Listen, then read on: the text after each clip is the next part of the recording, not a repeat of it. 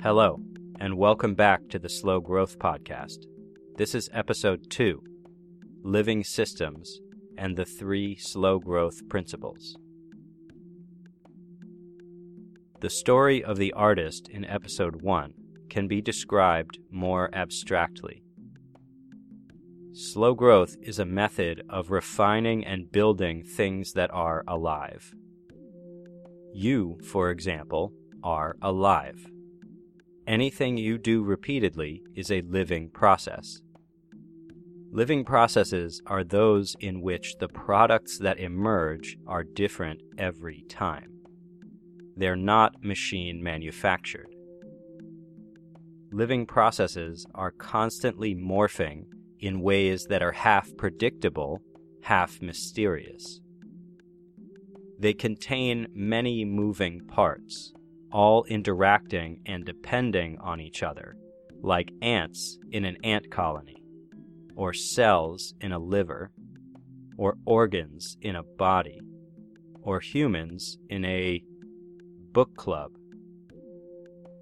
Living processes contain active contradictions within them, forces pulling the system in opposite directions simultaneously. Sally wants to read literary nonfiction. Barbara wants to read a play. The collective club is enriched by the tension. Another example from your body. Your spinal cord is literally always being pulled by its ligaments to get shorter, while the discs are pushing the vertebrae apart, making the whole spine longer. This opposition is always happening. Push and pull. In living systems generally, this kind of contradictory tension, playing out on long timescales, makes the system strong and flexible. Slow growth, then, is what you do if you recognize that whatever you're trying to accomplish in your life, all the projects and the products, are just part of your living process. None of them is the key to happiness, health, community, or whatever you think you want out of life. They all serve your living process. None of them can contain your living process, but your living process contains all of them. This is not to say that you shouldn't pursue goals, just that it's an illusion to think that any of them will bring you more peace, joy, or full aliveness than you can already achieve right now, and at every step along the way before achieving them.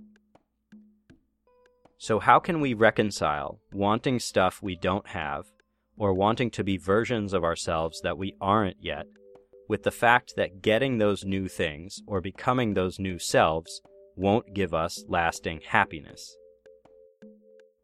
Just take the best of both worlds.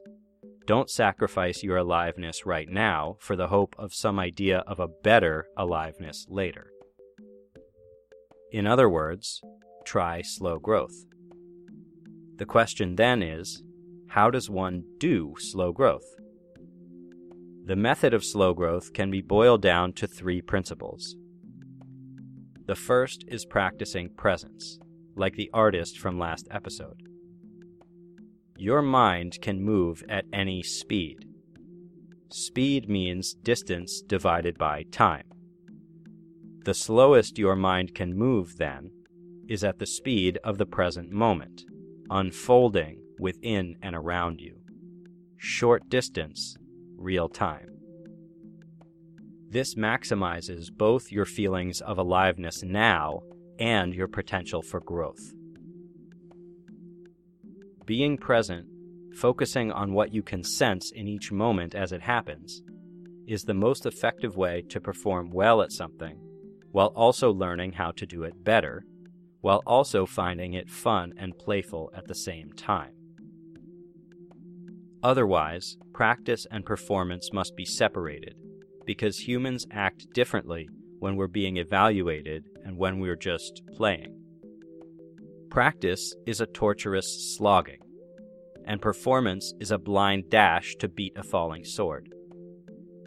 If you're fully present, however, then practice and performance are easier because when you're present, your mind is focused on what's real right now, not on what could be real in the future, depending on how good or bad the present is interpreted to be. True freedom is not minding that you don't know what's going to happen next. This is what you get when you're fully present. The second principle of slow growth, enabled by presence, is a harmony of opposites, especially the pair of doing and non-doing. As much effort as you put into something is how much rest you should give yourself afterwards. The most fundamental example of balancing effort with rest is deep breathing. Inhale. You actively expand your torso. Exhale. You simply rest. To do slow growth, practice breathing in all kinds of different ways. Find one method you like. Breath buffers the mind-body connection. If your mind is going nuts and you breathe rhythmically, the nuttiness of the mind won't negatively affect the body as much. Breathing and other ways of balancing being with doing are good for health, both physical and mental. Illness happens when we get stuck either in too much or not enough action. Being and doing have to respect each other, support each other, become each other. Breathing does this naturally, but there are other ways to balance them as well. The third principle of slow growth is the connection between the biggest problems and the tiniest solutions. The tiniest things you do 1,000,000 times over years and years are what cause your problems, and they're what solve your problems. The biggest problems can only be solved over long periods of time. The only solutions that work, then, are the ones we keep using over long periods of time. These are the tiny changes that slightly open the energizing flows in our lives, or slightly close the energy leaks. They are our habits. If you want to start a revolution with an ultimate goal of making people happier, for example, skip the revolution and just find the smallest thing you can do that will make you feel like you're contributing to that ultimate goal. Then do it regularly. Make food for someone. Call someone just to listen. Read to someone. If they don't appreciate it, find someone else who does, so that you'll naturally want to keep doing it. If you find the right tiny solution that's easy to repeat, it will automatically build on itself through you as a living process. You will get your revolution, but you'll also enjoy what comes before it, because you'll already have been achieving your ultimate goal of making others happy every day, long before the revolution comes.